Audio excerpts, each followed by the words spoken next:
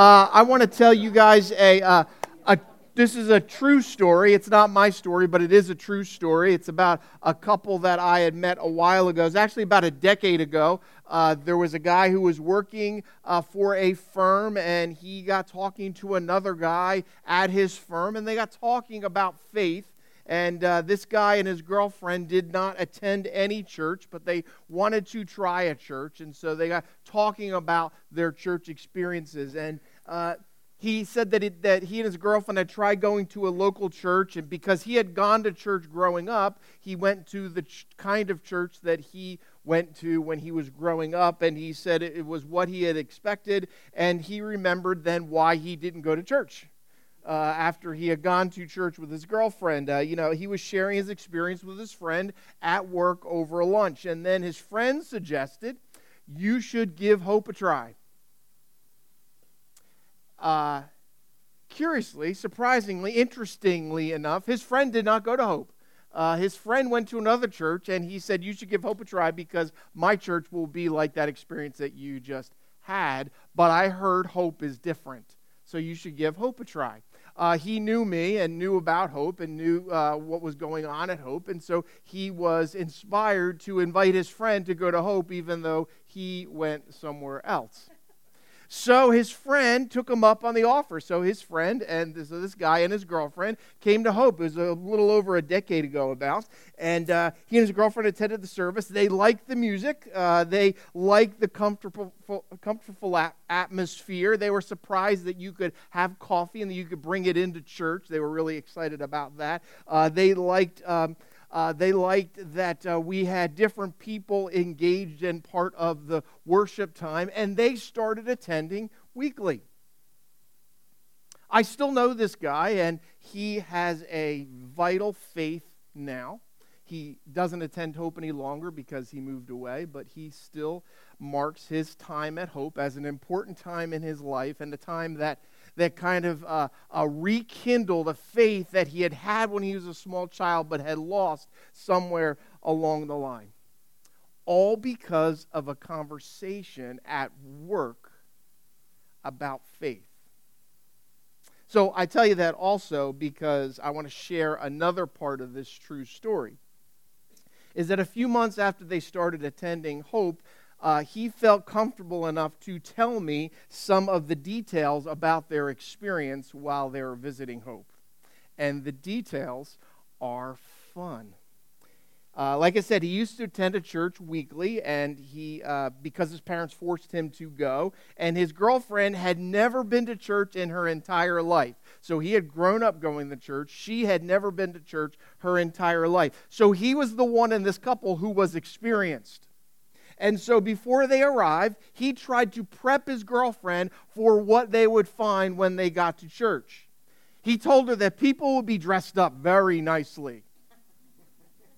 He told her that there'll be times where you kneel and other times where you stand. You just kind of follow the crowd and you'll know what you're supposed to do. They'll pass out a book that we'll use to sing songs from. And it will be very, very quiet except when the organ is playing. So those are all the things that he prepared his girlfriend for before they experienced their first Sunday at Hope. Then throughout the Hope service, so when they walked in, they found that it didn't look like a typical church. There were no crosses. He had warned her about the crosses as well. There were no crosses. There was coffee, which they didn't know what to do with that because that wasn't part of the preparation for the visit. She kept asking questions throughout the service, and this is his retelling of this story. She kept saying, what's happening now? What's happening now? What are the drums for? Why is there a movie screen? Who is the person talking to us wearing jeans? It was me. And his answer, he said each time was, I don't know. I don't know that either. This is different than any church I've attended before. So I told you, they enjoyed it. On the way out to the car, she said this, I really enjoyed church. And he said, me too. but I'm not sure it counted.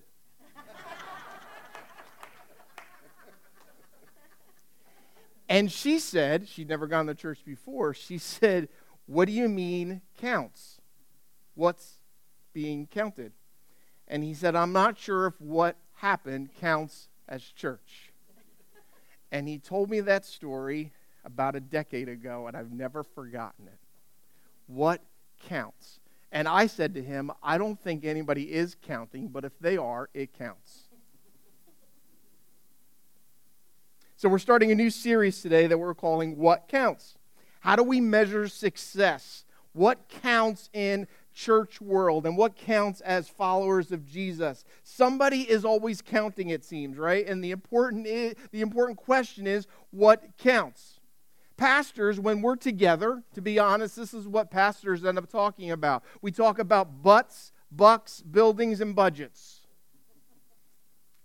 It's kind of the things that we start talking about. There are lots of things that can be counted at church, right? We can count how many people are here. We can count how many kids are here. We can count how much money. We can count the size of the budget, how many people are converted, how many members. And there are people who are doing the counting right now. There are people in the back who have an official job of counting to make sure how many people are here. And there's some, right, Corey? He's got the paper and look at it, he's got his paper and pen out doing it right now. And there's people in the back who are counting the number of kids, and then there are people here who are counting to see if your people are here, right? And everyone's counting, and there's always things that are being counted. And those are all good questions about counting things, except when the only questions are about the count.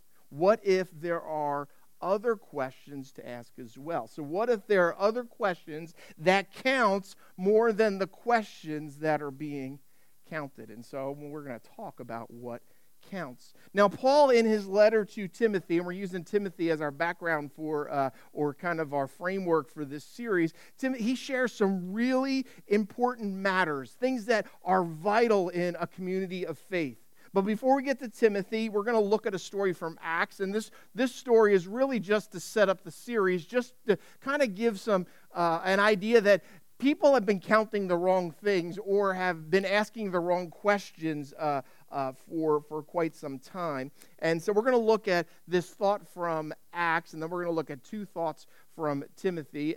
So some background real quick to this story from Acts is this is after the resurrection, and so the disciples have gone through this quite an experience of thinking that Jesus was the Messiah, then imagining that he wasn't because he was crucified on a cross, and then discovering that he's resurrected and he's even more than they had ever imagined. And so now this resurrected Jesus is leading them to this next part of their journey. And verse 6 says, so when the apostles who were with Jesus, or the disciples, when they were with Jesus, they kept asking him. And I imagine that they kept asking him, like, when are you gonna? When are you gonna? When are you gonna? You ever been with kids in the car, right? Are we there yet? Are we there yet?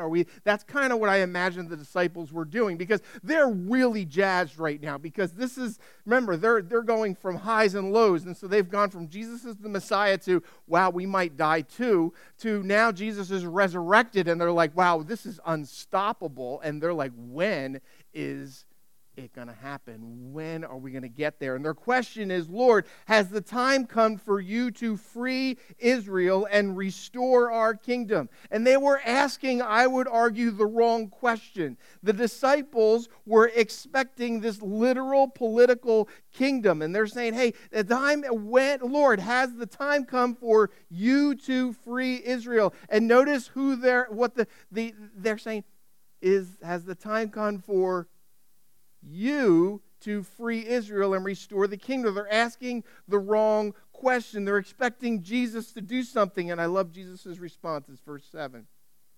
He replied, the Father alone has the authority to set those dates and times, and they are not for you to know. But you will receive power when the Holy Spirit comes upon you, and you will be my witnesses, telling people about me everywhere, in Jerusalem, throughout Judea and Samaria, and to the ends of the earth. The disciples are saying, are you going to do it? Are you going to do it? Is this when it happens? Are you going to do it? And Jesus says, no.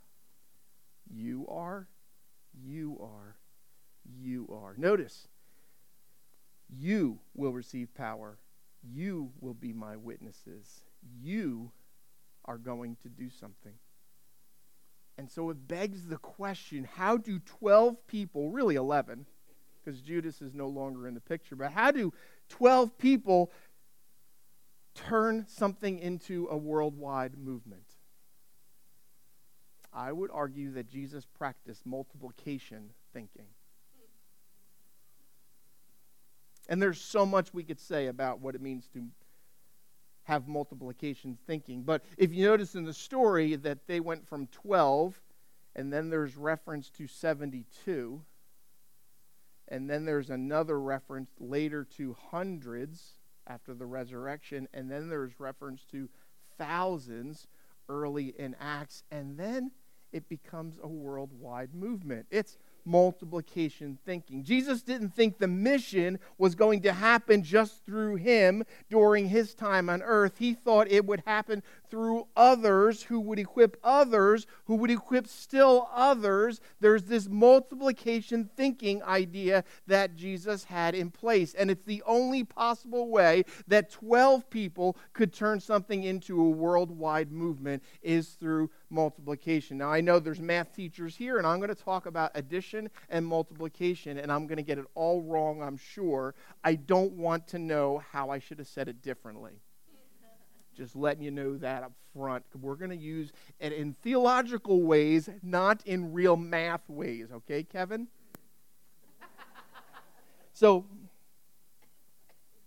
multiplication thinking is part of Paul's challenge to Timothy as well. This is this idea that this wasn't just something that Jesus suggested. I would say that this is a way that the church is designed to work, that we're designed to multiply. And I would also argue that, unfortunately, oftentimes the church has settled for addition instead of multiplication.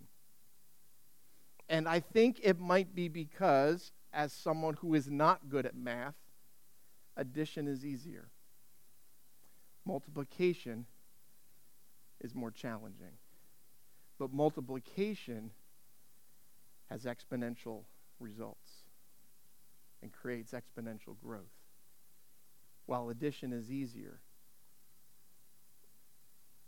the results are smaller. And so multiplication thinking is the way the church should be operating and thinking and imagining. And so Paul tells Timothy in 2 Timothy 2:2, it's up on the screen, "You have heard me teach things that have been confirmed by many reliable witnesses. Now teach these truths to other trustworthy people who will be able to pass them on to others." So let me unpack that with this question first. Is the question I think we need to be asking ourselves based on 2 Timothy 2:2 is, who are you influencing? Who am I influencing? Now, the easy answer for that, and I was going to suggest you write these things down, but I want to first tell you the easy answer so that you can leave that one off the page. The easier answer is, my family. Right? You're influencing your kids. You're influencing the people who are closest to you. That's the easy answer. So I'm going to tell you to throw that one away. All right. I assume you're influencing your children. But who are you influencing? In your neighborhoods, in your church, in your work world. How is it possible that two guys who are in the break room for lunch end up having a spiritual conversation that ends up with one gentleman suggesting you go to a church that he doesn't attend, but that he thinks his friend would enjoy?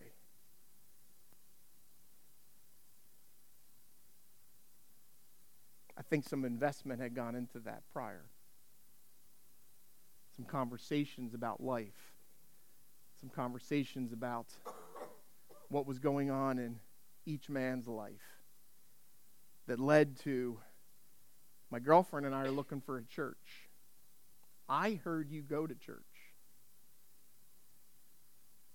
And then the response, yeah, but you wouldn't like my church. You would like that church. There was some influence taking place there in that break room, in that office. But we're talking about multiplication here. 2 Timothy chapter 2, verse 2. It's up on the screen again, but notice I changed it a little bit. It says, look at the bold. It says, you have heard me. Paul is saying, you've heard me, Timothy. Paul, you've heard me invest and influence in you. You've heard me teach these things that have been confirmed by many reliable witnesses. Now, teach these truths to other trustworthy people. Paul says, Timothy, you've heard me teach these things. Now, Timothy, the things that I've taught you, I want you to teach them to other trustworthy people who will be able to pass them on to others. So Paul has taught something to Timothy, and Timothy is teaching that to trustworthy people, and those trustworthy people will pass it on to others. This is multiplication pattern that Paul is suggesting, that our work is not done until another person is able to make disciples of others. So this idea of mentoring, it's this idea of experiential teaching, it's the idea that the spiritual life is caught, not taught. That it's caught, not taught. If you noticed, I have my University of Kentucky bobblehead. It sits in my office. I decided to bring it with me. Not because Kentucky beat Auburn yesterday, because they didn't. They lost, and it was embarrassing, and I was disappointed, and I was sad because I knew I was going to talk about Kentucky, and I wanted to say that they are the greatest, but they're basically about average. But what I do want to talk about Kentucky is that I have been a Kentucky Wildcat fan for decades. For decades, I have loved Kentucky Wildcat basketball and have always watched it and have always had T-shirts and those kinds of things. Kelly and I have had that same love, maybe not the same love, but we both have this love for the University of Kentucky and basketball. And we decided, I don't know if it was like a meeting where we voted on it, but there was a decision that we made that the courthouse, my last name is Court, and so we call ourselves the courthouse, that we decided that the courthouse was going to be a Kentucky Wildcat zone. And we were going to practice and believe in the Kentucky Wildcats. Whenever they were on television, we would watch them. We wanted to create a courthouse culture where the Wildcats were honored. So we had children. And the way that you multiply and create culture is you have to have people who are willing to catch what you're teaching. It's caught, not taught, right? So early on, we began to influence our children in this way. So Nathan, when he was just a few months old, got a Kentucky Wildcats onesie. Start them early, people. And that onesie was worn by all of our children. Every Christmas, for as long as we can remember, every member of the courthouse family gets a new Kentucky Wildcats gear, shirt. Now it's turned into sweatshirts. It's getting expensive, people. But it used to be the cheapest T-shirts I could find. We are creating a culture in the courthouse where the University of Kentucky is honored. Now, here's the deal. At this point, Kelly and I have only done addition. There's 5 of us. But if I want to create a living legacy of the courthouse honoring the University of Kentucky, I have to influence the next generation. So now I am trying to figure out, planning now for those far away. My youngest is here. Far away grandchildren. How do I get them to root for and wear Kentucky Wildcats gear? When that's happened, the courthouse has begun to create a culture where we honor the Wildcats. I know it's a silly, foolish story. Let me give you one that has a little more spiritual meaning. There was a young man in my youth group back in 1991. He was a senior in high school in 1990, so he was out of high school. My first year at this church, he was kind of a jerk. All right, he just was a rotten kid. He came just to annoy me to youth group. Somewhere along that year, though, he had a spiritual awakening. Had his relationship with Christ was born, and he had a life change. But now he was out of high school, and he technically couldn't come any longer. But he was a brand new Christian, and he wanted to be a part of this church experience, and he said, "Can I volunteer?" And I'm like, "Sure, I don't know what we're going to have you do because I really didn't like you last year, and you kind of made it difficult, but okay, this is what I'm supposed to do. I'm a pastor." And so I invited this young man to help volunteer in youth group. And he showed up faithfully, and his life took off, and he was joining discipleship groups that were just for high school students, but we didn't have anything for him. It was a smaller church, and it was a brand new youth group experience for me, and so we just had him be a part of this thing. But every night, because he was out of high school, we'd send all the kids home, and then he and I would hang out with his other friend and this other guy, and the four of us would go to IHOP on Route 73 in Berlin. I don't go to IHOP today. I'm 55, all right? That's just not, I would make me sick if I went to IHOP at like 11 o'clock at night on a Wednesday, but every Wednesday, like 11 o'clock at night, I'd be sitting in this IHOP, and we'd be having spiritual conversations with this 19-year-old kid. He was going to college, and he wasn't sure what he wanted to do, and eventually he says, sometime during the next year, "I think I want to be a pastor." And I'm like, "Okay, that's exciting. Let me help you with that." And so he ended up going off to college. So today, he's a pastor of a church in North Jersey. He's actually a pastor of a multi-campus church. His campus is a little bit bigger than mine. You would think that would make me jealous. Except that he often texts me and will tell me about spiritual moments in his church, and he'll say, get this, he'll say, "I'm making grandkids for you." Isn't that exciting? Like, this guy caught it, right? In the IHOP or Route 73 in Berlin, where you just get, just bad, just a step up from fast food, right? Like, in that place, culture was created, this idea of multiplying something. I didn't even know I was doing that. I just was talking about Jesus with a kid, 19-year-old. And he is turning into spiritual grandchildren being born.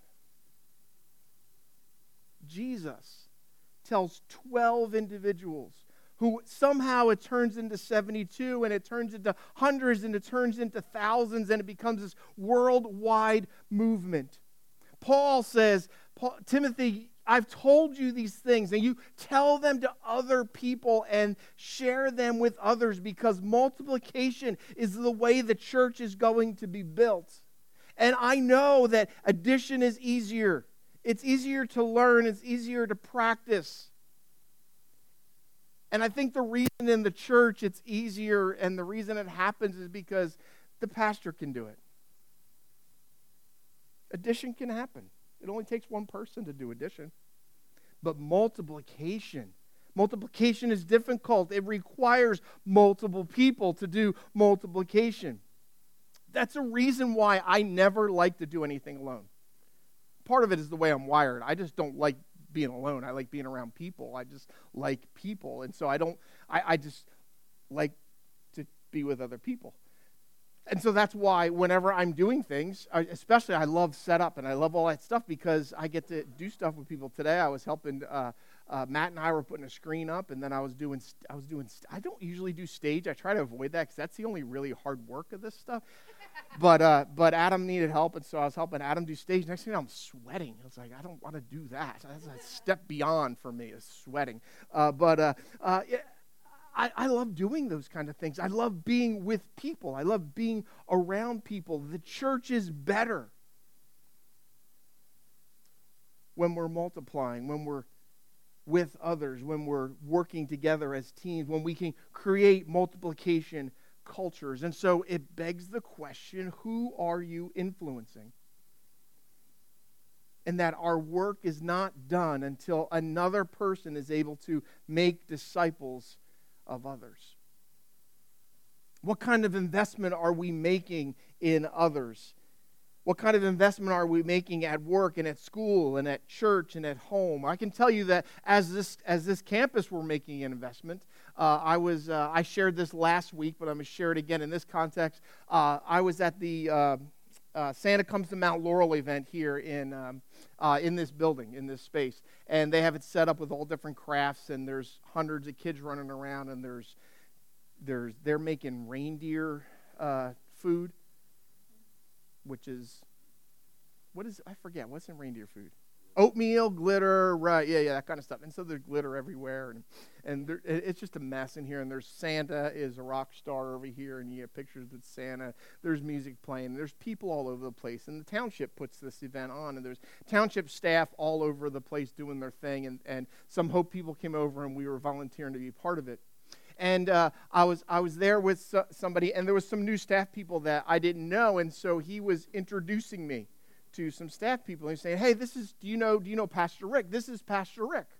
And then he would say, "This is so and so," and I'd say, "Nice to meet you." And then he would say, "He's the pastor of Hope. You know, the church that helps us all the time." It's like, isn't that what we wanted to be? Right? We wanted to be a church that was an asset to the community. And here he is introducing me. I mean, I couldn't have done it better if I had it on a business card. You know? Hope. We're the church that is always helping out. So what if we could multiply that? What if that wasn't just something that people in the township building across the street knew about us? What if that were multiplied so that our neighbors knew that Hope was the place that was helping out? That the people that we work with knew about Hope as a place that can help out? What would it look like if we were to multiply that? And so that leads us to a second question I want you to leave you with to answer. It's not just who are you influencing, but how is your influence? See, because the reality is we're all influencing. But how are you influencing? Paul says in 1 Timothy chapter 4, verse 12, "Don't let anyone think less of you because you're young." And then he says, "Be an example to all believers in what you say, in the way you live, in your love, your faith, and your purity." Now, Timothy was this young pastor, and so he probably Paul was talking about chronologically. He was telling him, hey, don't let people think less of you because you're young. But along with chronological age, there's also an experiential piece as well. And so it's possible that as Paul is saying this, he's telling Timothy that, don't let them think less of you just because you don't have the same experience as those other people do. I have often heard people in church say, "I can't talk about Jesus. I'm brand new at this." What if they have questions I can't answer? I don't know the Bible the way I should, so if they ask me questions about the Bible, I'm not going to be able to answer those questions. I mean, I'm brand new at this myself. I can't do that. Paul says we can be an influence in what we say, in the way we live, in our love and our faith and our purity. So let me offer you 3 challenges, 3 ideas, that 3 things you can remember throughout the week as you're thinking about your influence. The first one is follow the leader.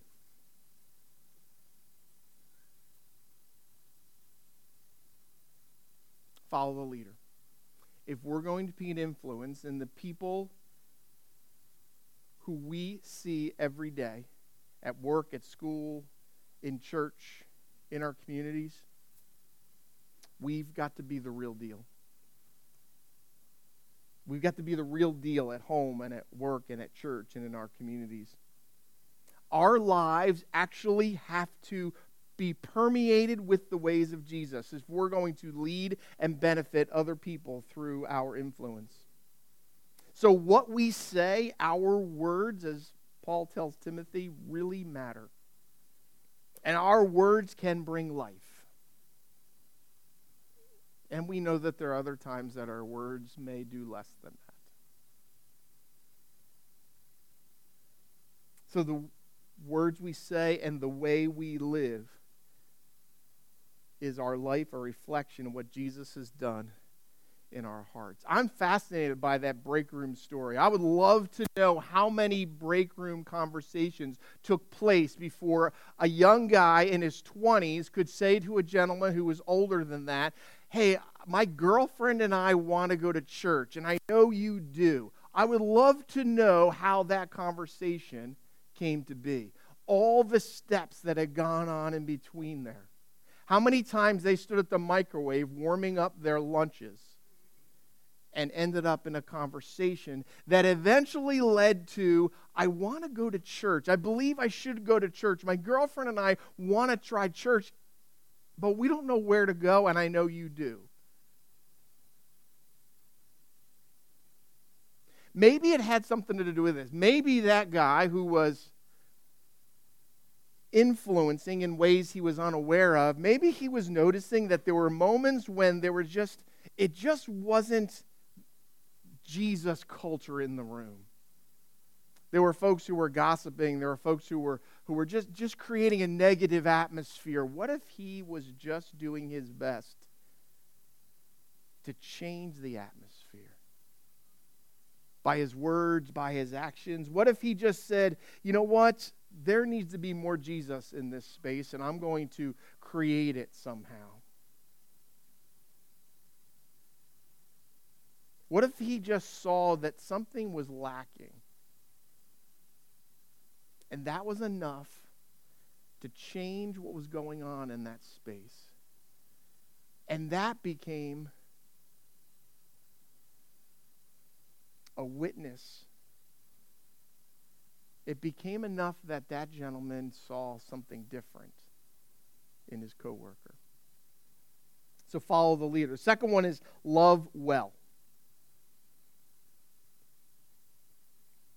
Do people feel safe, cared for, and valued when you're around? Do you take the time to listen and get to know them? When people tangibly experience care and safety because of our presence, we're showing them the love of Jesus. So love well. And the third one is serve extravagantly. Serving is our faith put into action. When Jesus was demonstrating to his disciples how much he loved them, he chose to serve them extravagantly. Someone said, serving is choosing to prefer others over ourselves by using the resources of our lives for their benefit.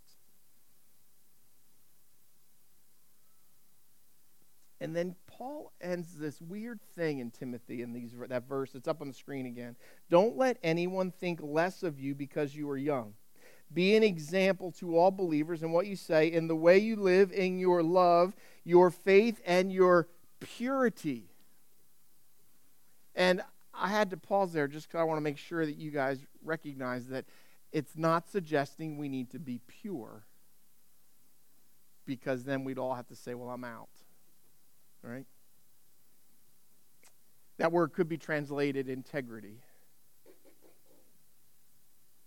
When what we say and how we live is consistent. When our love and our faith match our words and our actions, then we're living pure lives. And again, I have to imagine, what was it like in this office every day? What was going on that would lead this young 20-something to notice something different about this man's life? I would say it was that his words and his actions were matching.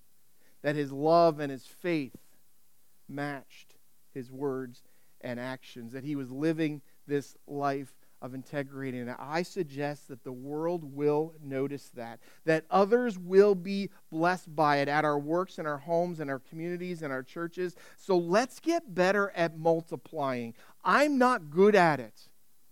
I prefer addition. I agree. Addition is easier. But multiplication is our challenge. It's the way the church is going to exponentially change the world. So we need to invite someone to join us. Whatever it is you're doing, if you're cleaning up from coffee, invite someone to join you. You're not trying to make your job easier. You're actually making it more difficult, all right? I understand that, all right? But that's the idea, is we're inviting someone to join us, all right?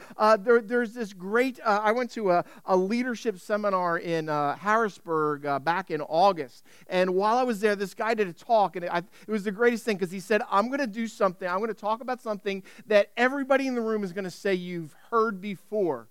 And then he said, but I want you to pause and listen all the way to the end, because I believe you only do 95% of it.